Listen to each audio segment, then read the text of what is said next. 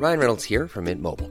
With the price of just about everything going up during inflation, we thought we'd bring our prices down. So to help us, we brought in a reverse auctioneer, which is apparently a thing.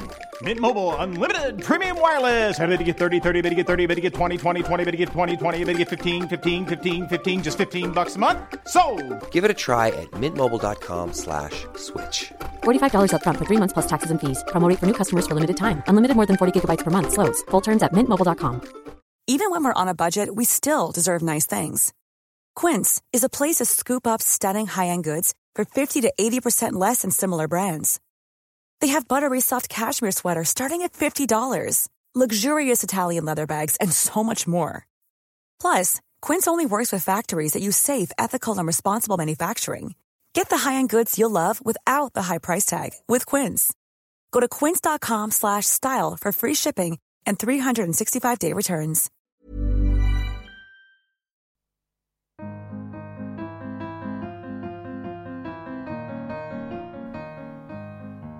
Hello and welcome to the Prospect Podcast. I'm Tom Clark, and this week we're going to be talking to the former Daily Telegraph editor Charles Moore about Margaret Thatcher, whose heavyweight 3-part biography has just been completed.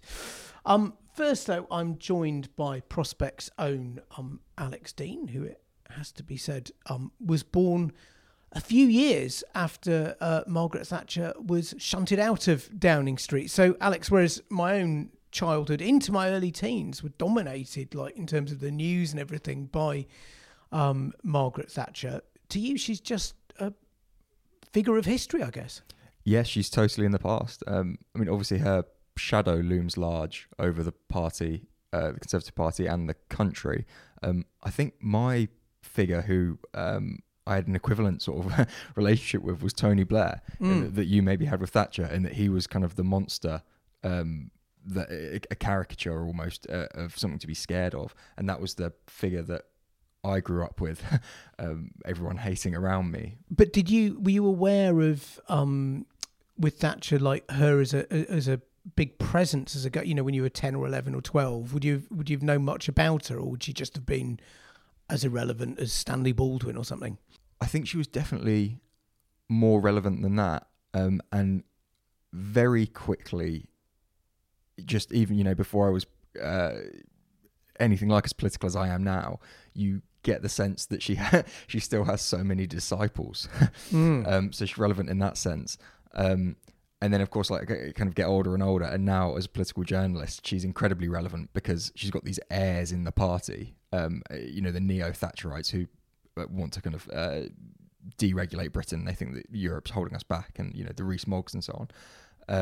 Not many of the younger generation of Conservatives would openly disavow her. I mean, even David Cameron, who wanted to modernise and move beyond Thatcherism and all that, he was careful about it because he knew he had to be. But you've been talking to some of the old guard, haven't you, who have got slightly less doubts than youngsters about dissing the Thatcher legacy? Yeah, exactly. I spoke to Michael Heseltine fairly recently about the Tory party's record on Europe, and his view was basically that Britain achieved a huge amount on the continent in the 80s under Thatcher. The Conservative Party, he thinks, is kind of the party of Europe by rights. The expansion of the single market, eliminating trade barriers and so on, was kind of Thatcher at her best in his view, and actually in mine. And it's a tragedy in his view that the party is now turning against its own achievements. And we had a really good piece on the website recently by David Anderson, the lawyer, who worked in the private office of Lord Cockfield, who was part of all this. The single European Act and all that. Yeah, exactly that. And he basically was making exactly the same point. And, he's a fair bit younger than Hezza, but the overarching principle that it's Thatcher's legacy on Europe is actually could be something for Remainers to celebrate, at least if you take it in chunks and you look at the right bit.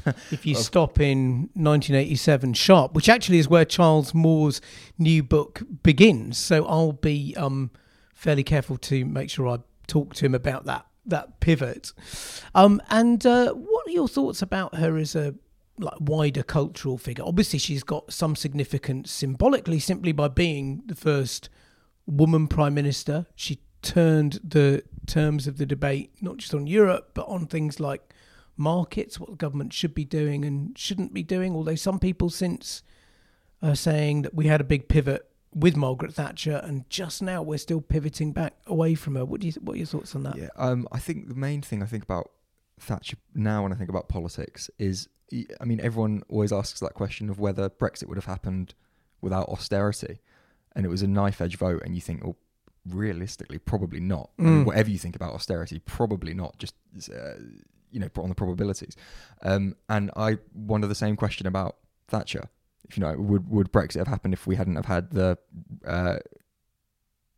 plans that she implemented in the 80s in the north and so on? I don't know. In fact, I think it probably wouldn't have happened. So she continues then, in your view, as a youngster, to haunt the political scene.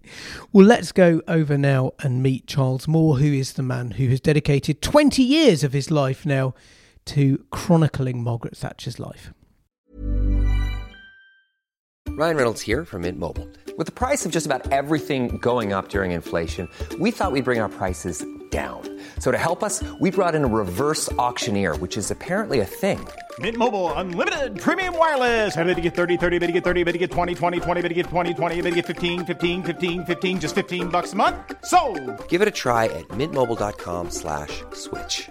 $45 up front for 3 months plus taxes and fees. Promo rate for new customers for limited time. Unlimited more than 40 gigabytes per month. Slows full terms at mintmobile.com. Wow. Nice. Yeah. What you're hearing are the sounds of people everywhere putting on Bombas socks, underwear, and T-shirts made from absurdly soft materials that feel like plush clouds. Yeah, that plush. And the best part? For every item you purchase, Bombas donates another to someone facing homelessness. Bombas. Big comfort for everyone. Go to bombas.com/ACAST and use code ACAST for 20% off your first purchase. That's bombas.com/ACAST. Code ACAST. There's never been a faster or easier way to start your weight loss journey than with PlushCare.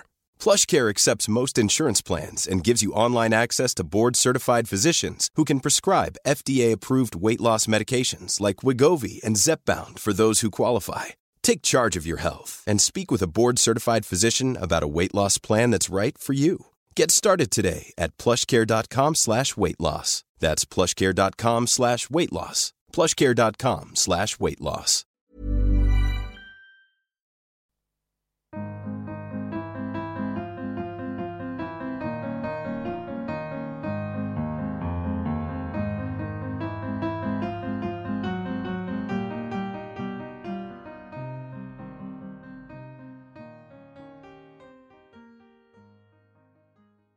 Welcome, Charles. Now, all the reviews, including one upcoming in prospect, are agreed that in terms of primary research and writing this new volume, based as it is on literally hundreds of interviews and thousands of documents, is, like your trilogy as a whole, a titanic achievement. So congratulations. But as well as the book, we need to talk about the woman herself. The volume covers the years in which she was at her most uncompromising and also the years in which income inequality shot out of control. And I'm interested in your sense of whether or not she cared a jot about that. Mrs. Thatcher didn't believe in economic equality because of what she believed about socialism, which was that in its attempt to equalise, it found it much easier to lower than to raise, and that it identified successful things and attacked them rather than failing things and giving them more opportunity. So she believed that that opportunity and freedom were the key issues in economics, and that these will tend to the general good. Obviously, they didn't work to the general good in every case. So that would be in her mind, the justification for her position. There was a famous speech she made when she was still leader of the opposition in New York, I think, when she said, let our children grow tall, and some taller than others if they have the capacity, or something like that. Yeah, so she's an out-and-out inegalitarian, if you like. And obviously that gives rise to very different reactions in different places. Whilst you were I think, a political columnist at the Telegraph. I was a child growing up in Yorkshire where, she was almost literally a monster. At my grandmother's 60th, I remember some grown-ups telling me she was in the next room. That's when I was 7. When I was 8, a week after the Brighton bomb, and I remember my mother thinking this was appalling, my socialist mother, but one of the neighbours had got Margaret Thatcher as a guy on the fire. It's tasteless, but it gives you a sense of how raw the emotions were in much of the country. It does. I think that though they certainly did strongly exist, they are exaggerated. If they were as great as people say, she would never have won general elections. And those emotions were not didn't run over, let's say, everybody who considered themselves working class in the north, for example. I mean, take the phenomenon of working miners. One reason Chicago's strike failed is because roughly a third of the miners refused to go on strike. Very, very important. And Mrs. Thatcher was very close to them and had secret meetings with them and so on. It's not such a black and white picture as perhaps you're suggesting, but I think she certainly was very polarizing, and to some extent, though obviously nobody likes being hated, she intended it in the sense that one of her aims in politics was to get people to make up their mind. What she saw as the problem of the 1970s was that people knew there were big problems, but they couldn't quite confront them. So actually it was a cross-party view, for example, that trade union leaders had too much power, but nobody would quite sort of tackle it. And so she said, come on, are you with me or against me? Are we going to do this or not? Yes, I've heard her quote some poem where it's, if you're not making any enemies, you're not doing any good. You have no enemies, my friend. You have no enemies, you say, my friend, your boast is poor. It's a poem by a Scottish socialist, actually, about, you have to make enemies in order to achieve your results, because you are confronting things that are difficult to confront and people who won't like it. Now, while you open our eyes to her capacity to engage, don't know if you like the word, but intellectually in progressive ways, especially, say, on climate change, I'm still interested to know if, counter to the monster I was brought up, you think she could engage empathetically. You've got Brian Griffiths, who's one of her senior aides, saying she wasn't heartless. She'd told him she was Victorian. But isn't a Victorian definition of heartlessness, almost a definition that carries on as if Charles Dickens had never been written? Because Charles Dickens himself was Victorian. And the spirit of improvement and social reform were very, very strong in the Victorian era. And that's what she was trying to talk about. I mean, I see why people ask this question, but the classic answer to it lies in her famous interview with Woman's Own, where she said there's no such thing as society. Yes. And those who wished to see it this way thought that she was asserting naked individualism. She really wasn't. And if you read the whole of the interview, and I discuss this in the book, there's you've got a chapter on it. Well, it's a part of a chapter, yes. It really is unsustainable to say that's what she's saying. What she's saying, if she were a modern person, she would say there's no such thing as society, and she would put quote marks in the air with her fingers. People didn't do that then, but she's asking, almost like a scientist trying to understand the composition of something, what is this thing we call society? And she says it's made up of individuals and families. And the reason she's saying that is not because it doesn't matter, but because it does. She's trying to bring it home to everybody that is their responsibility to bring it together and make it work. So actually what she's advocating, I think, really is a sort of Methodist idea, which was often very much influenced by socialism and also influenced socialism, but wasn't exactly socialist, of a Christian social order in Britain, sort of grew out of Protestantism. And that's what she's hoping for, in which people have their rights, and because they have their rights, they have to fulfill their responsibilities. And yet you also describe, and you're very upfront about this in the book, that there's a paradox here, which is while she's pushing her conception of liberty, particularly in terms of letting people do what they want in the marketplace, the kind of good human beings that you might want to fulfill that Methodist order don't necessarily come forward. Instead, you've got people who might like gambling and pornography and easy divorces and God knows what else. She embodied in herself an eternal tension that exists between, and often exists in the same person as it did with her, between a liberal approach to life and a conservative approach to life. And I think she would have said in answer to this, though I can't think of a particular quote, that, well, actually there is a quote she used from Confucius, which she wrote in her Commonplace book. You need people to be free, but you need them to benefit from the tradition and history and teaching of people who've come before. And therefore, institutions, national independence, religion and so on matter a great deal, as well as people's freedom. And the fact that you're free doesn't mean that all the choices you make as a free person are good. Obviously, it's part of the freedom is to be bad as well as to be good. And you're right that it did distress her when she saw a sort of loads of money characters. Obviously, if there's more money around, there'll be more visible loads of money characters. But that distressed her, but it wouldn't lead her to believe that what she was doing was wrong. Let's move on to international relations, which consumes quite a big chunk of the book and was the stage of her premiership where she was most dominant, I guess, on the world stage. It's a very mixed story, isn't it? Catastrophic mishandling, by the sounds of things, of Helmut Kohl, but like a very early, insightful, and dare I say, empathetic kind of relationship with Gorbachev. It's quite true.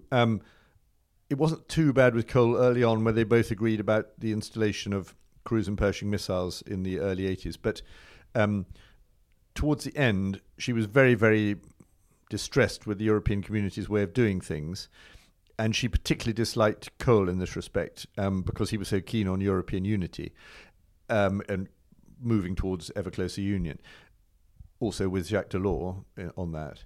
But also she did dislike him because he embodied in her mind sort of Germanness, and she had a Second World War dislike of the Germans, which she could often suspend in particular cases, and indeed she admired Germany's economic recovery, but she couldn't get out of her head a fundamental suspicion of Germany because of the past, and not being a very tactful woman, she said to Helmut Kohl at the end of just when the whole end of the Cold War, when the reunification of Germany was coming up, she met him at one of these conferences, and she said, twice in this century, we've had to come and rescue Europe from you, and now you're back again. So naturally, he wasn't very pleased with it. So you're right that it's a painful moment for her, the reunification of Germany in particular, because in a way, it was absolutely what she'd been working so hard for and very successfully about the end of the Cold War. The peaceful transition to a democratic, pluralistic order and the defeat of communism. Absolutely perfect, what she'd always been calling for. But the price of the reunification of Germany, particularly when it was associated by the European community with greater European integration and the creation of a single currency, was very high for her. And she couldn't properly reconcile these two, and this isolated her at the very end from particularly Kohl and George Bush. Yes, and of course isolated her back home as well, didn't it? But yes, it was a contributory to her fall very much. Yeah, I mean, we do want to focus mostly on Thatcher and her times rather than the Echo for now, but we can't resist bringing up Brexit now. Sure. We know that she was pro EEC as then was in 1975 and through to the creation of the single market. Now, the conventional story we tell is she liked it thus far as it was a free trading thing, and then it all got a bit too regulatory and protected, and she thought it was socialism by the back door. But I think what you're alluding to there is that there might be a different geopolitical way of reading her pivot against Europe, so that she liked it when it was, an adjunct to NATO. It was part of standing up to the Soviet Union. But as soon as that was no longer necessary, she started to see it maybe as a backdoor for German domination of the continent again. Do you think that's right? I think that is essentially right. So she took, actually, I'm not sure how aware she was, that she took a classic British foreign policy attitude to Europe, which is that you don't want one power dominating the continent of Europe. Yeah. And she also, you're absolutely right, saw the EC as a sort of useful adjunct to NATO in the early days. And she also feared that if you did have one power dominating the continent of Europe, it would become more anti-American, and that it would encourage the Americans, which she was always trying to discourage them from disengaging with Europe. She always wanted to keep Americans in the European continent militarily and to maintain a political interest in it. So, of course, it's distressing for her that Bush saw it in a different way. So that is the trajectory. But I also think there is the basic thing never left her, even when she was at her most pro-European, which is Britain should be an independent nation with a democratic system which you can elect your rulers and get rid of them.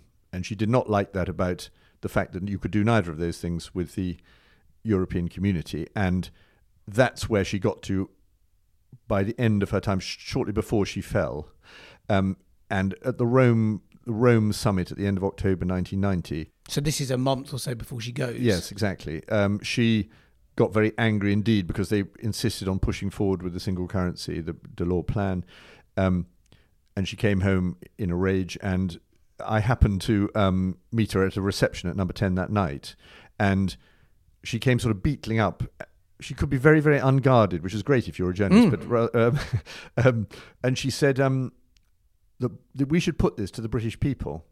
Do the British people want the people they elect to rule them, or do they want to be ruled by people they can't elect and can't get rid of? I thought, wow, that's interesting. Very clearly stated, and also not government policy. That struck me very much. And it never became government policy, did it, no, under her? Under her, no. Well, there was no time left, really, for her government. But she wasn't actually saying at that moment referendum, but she was really talking more about an election. But then, after Geoffrey Howe resigned and the challenge came and the contest came, she gave several press interviews, one of them to me, in which she explicitly said there should be a referendum on the single currency. So she put the referendum idea back in the system, which had been in abeyance since 1975. That's very significant politically and very distressing for Geoffrey, Michael Heseltine, and indeed people who were still ministers of the government, like Douglas Hurd and John Major. So she really put the cat among the pigeons, and I think all that contributed to why her cabinet ministers were against, not why the population was more against her, but why the cabinet ministers were against her at the end of her time. The population in general and backbenchers were more concerned about the poll tax, but at the top was Europe, and therefore she'd sown this seed, and therefore you can trace this genealogy to Brexit, because all through the 90s there was endless referendum talk. The referendum party, which Mrs. Thatcher favoured, obviously she didn't vote for it. By the time of the 97 election campaign, I think all the parties were committed to a referendum just because they were frightened. On the single currency. Yes.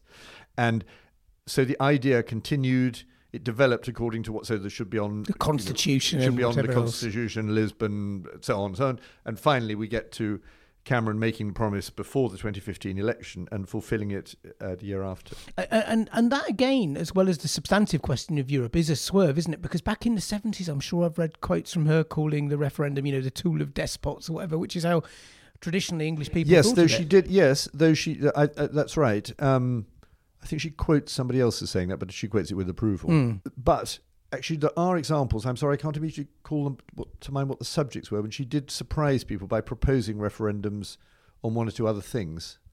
She always... it was a sort of escape route for her when she was trying to push an idea which most of her colleagues didn't want. I'm sorry, it's in the book, but I simply can't remember what it was, but there was at least one occasion when she said, well, maybe this is suitable for a referendum. And she was always conscious that her party, particularly at a senior level, would be reluctant about some of the things that she wanted to do. And she believed that she had a bigger reach towards the wider population on some issues than most of her colleagues. And so she would sort of invoke that. So, I mean, clearly she was instrumental in both this idea of a referendum and in the kind of anti-European turn of the British discourse. Like, do you think she'd be quite happy with the situation if she were looking on now? Well, I'm sorry to be a sort of party pooper, but I always refuse to do the would she question, because I think my only selling point is knowing what she did do. Okay. And, when there's a question of what she would do, your guess is as good as mine. And well, it's probably not, to be fair. No, but people always project what they sort of want by saying Winston Churchill would be turning in his grave if, that type of thing. And, they just mean this is their view. Yeah. What is true is that the trajectory of her opinions changed. So after she left office, she did explicitly, though not publicly, become pro-leaving. And she would say that to quite a lot of people, including me. But her advisor said, don't say it publicly because it's going to cause so much division in the Tory party. And, you're an old lady sort of thing. As indeed she was, and there's a whole 100+ pages in the book on those final years where there's a human side that is obviously important. But of course she's still intensely political, and coming back to the question of how hard she remained for someone who'd grown up in the way that I did, very struck by this business of her sending a bottle of scotch to General Pinochet when he's on the run for, running a regime of torture. But because he was on the right side, it does suggest a morality where loyalty, in this case to Britain over the Falklands, trumps anything else. It certainly trumps a lot in her mind. But it wasn't actually the issue of torture. If he committed torture, she would not have condoned that. The point here was... No, I didn't mean to say she would. It's the point here is her idea of a legal order. There are two very big points in her mind always. First, loyalty, the one you've noticed is completely true because of the secret importance of Chile in winning the Falklands War. But secondly, her idea of a legal order. What happened with Pinochet is that he was arrested under the warrant, if that's the right word, of a judge in Spain, but executed in Britain. And it seemed to her absolutely unjust when he was the subject of an amnesty in his own country, which his own country had carefully constructed to make sure there was peace in Chile, that this could then be broken open by international, as she saw it, politically motivated legal intervention. That was her big beef. And so she thought, if anybody wants to try this gentleman, it should be Chile, and it shouldn't be Britain abetting politically motivated attempts to arrest him. And of course also she was in the sort of club of ex-leaders who never liked the idea that they might be have a handcuff shoved on them somewhere in the world. And then going back to the foreign policy point, this person who's quite narrow and rigid in some ways about the Germans and about maybe this insistence on order above all else, is then creative when it comes to Gorbachev, spotting early that this is, in the famous phrase, before he's even leader, isn't it? That, this is a man I could do business with. Yes. How did she see that potential when others didn't? And how important was it for the world? It was important. Mrs. Thatcher wasn't actually rigid. She was certainly fierce, but she wasn't rigid. She always resisted strategy. People, particularly who worked in business, you would say, come on, Margaret, you've got to have a strategy. And she said, no, politics isn't like that. We'll just, what she used to phrase, we'll get stuck on graph paper. What she had, She's quite right. She had long aims, big aims and big beliefs, but not strategy as a business would see it. She hated Soviet communism, and she particularly hated it not so much for geopolitical reasons, but because of the oppression of the peoples of the Soviet bloc. So she was new, and unlike any previous British Prime Minister, except perhaps Churchill, she didn't see it in terms of just of interstate relations. She saw it in terms of what's it like being a Pole under these bastards or whatever. And so she was terrifically popular in those countries for that reason. And having achieved successfully the new generation of cruise and Pershing missiles, and therefore shown the Russians that we could outgun them literally, really, and also that we had more money to do it. She wanted to take advantage of that to look for change. And she found it in Gorbachev. She was well advised, but he wasn't the leader, just as interesting to point out. When she had that Chequers meeting December 1984, he wasn't even the Soviet leader at that time, so it was pretty smart.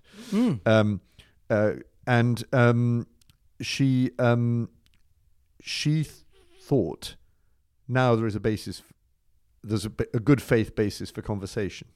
And she could see that we were winning the Cold War. So maybe in the Soviet system is someone who's going to change it. It's the same view she took about F.W. de Klerk in South Africa. She'd got nowhere with P.W. Botha, But F.W. de Klerk, she realised, did want to bring about the end of apartheid. So don't exclude them, engage. And Nelson Mandela, when still in prison, was very, very... ANC were pretty anti Mrs. Thatcher, of course, but he was very impressed specifically by her Gorbachev point, because he applied it to South Africa. He thought, well, wow, if that can be done by her, we need a Gorbachev in South Africa. And interesting, I think he not only meant de Klerk, as it appeared, but in a way he meant himself, because he meant I can reach across in a way that people won't think I could, and therefore the whole situation changes. And he took specifically the Thatcher example in that respect. And her particular importance, you asked how important it was. Obviously, she wasn't the most important person because Ronald Reagan was, but she was very persuasive to Reagan on the subject. Because she met Gorbachev first, the Americans needed a lot of persuading. She flew extraordinary week when she saw Gorbachev in Chequers on a Sunday. She flies to China to sign the Anglo-Hong Kong agreement. She flies to Hong Kong to sell it. This is sort of all literally in a week. And then she flies to Washington, D.C. to persuade Reagan about Gorbachev. So it's you can see it's a pretty sort of dramatic week in the history of world affairs. And she's doing it all the time. It did matter a lot. A final question. You've dedicated 20 years of your life to doing this book. I know there was a bit before Downing Street and a bit after, but that kind of means you spent probably as much on the Downing Street years, more years writing the Downing Street years than she did living them. Yes, more or less, yeah. So you kind of got to know, and you knew her, of course, in person as well. She's sort of quite, despite the flexibility there you talk about, quite seems from the outside a haughty, firm, kind of not particularly humorous kind of subject to deal with. I mean, did you ever wish you were dealing with someone who was a bit more fun? No, she was fun. She wasn't humorous. She had a very female sensibility, so she didn't like jokes in the way that men make jokes. There's an Englishman, an Irishman, a Scotsman, that sort of joke. She couldn't understand them at all. Particularly rude jokes, of course. No idea what. But she was fun because she was so animated and electric. So she would, and also she was sort of flirtatious. I mean, she was, of course, a very proper lady, but she loved men and she wanted to sort of engage. So everything was sort of fiery and exciting. And also she camped up herself. She knew she had this act. So she did it. Right. Okay. And she would, I don't know, sort of, as it were, sort of almost camply sort of knock you with her handbag, that sort of, she, haughty was not the right word. Fierce, yes, arrogant in a way, but not haughty, because she had no belief in hierarchy. In fact, she had a reverse belief in hierarchy. So she was horrible to her senior colleagues and incredibly nice to secretaries, porters, drivers. They all loved her. And she would absolutely, without pomposity, she'd take her shoes off in their presence or whatever, and she'd sometimes even cook them simple meals in the flat and get worried because they had a cold or that their children were ill or something like that, in a very womanly way, whereas she'd been utter bastard to Geoffrey Howe. And I think, obviously, it wasn't nice of her to be an utter bastard to Geoffrey Howe, but I think she had it the right way round. Do you see what I mean? Great. Okay. Charles Moore, thank you very much indeed. When you make decisions for your company, you look for the no-brainers. And if you have a lot of mailing to do, Stamps.com is the ultimate no-brainer. It streamlines your processes to make your business more efficient, which makes you less busy. Mail checks, invoices, legal documents, and everything you need to keep your business running with Stamps.com.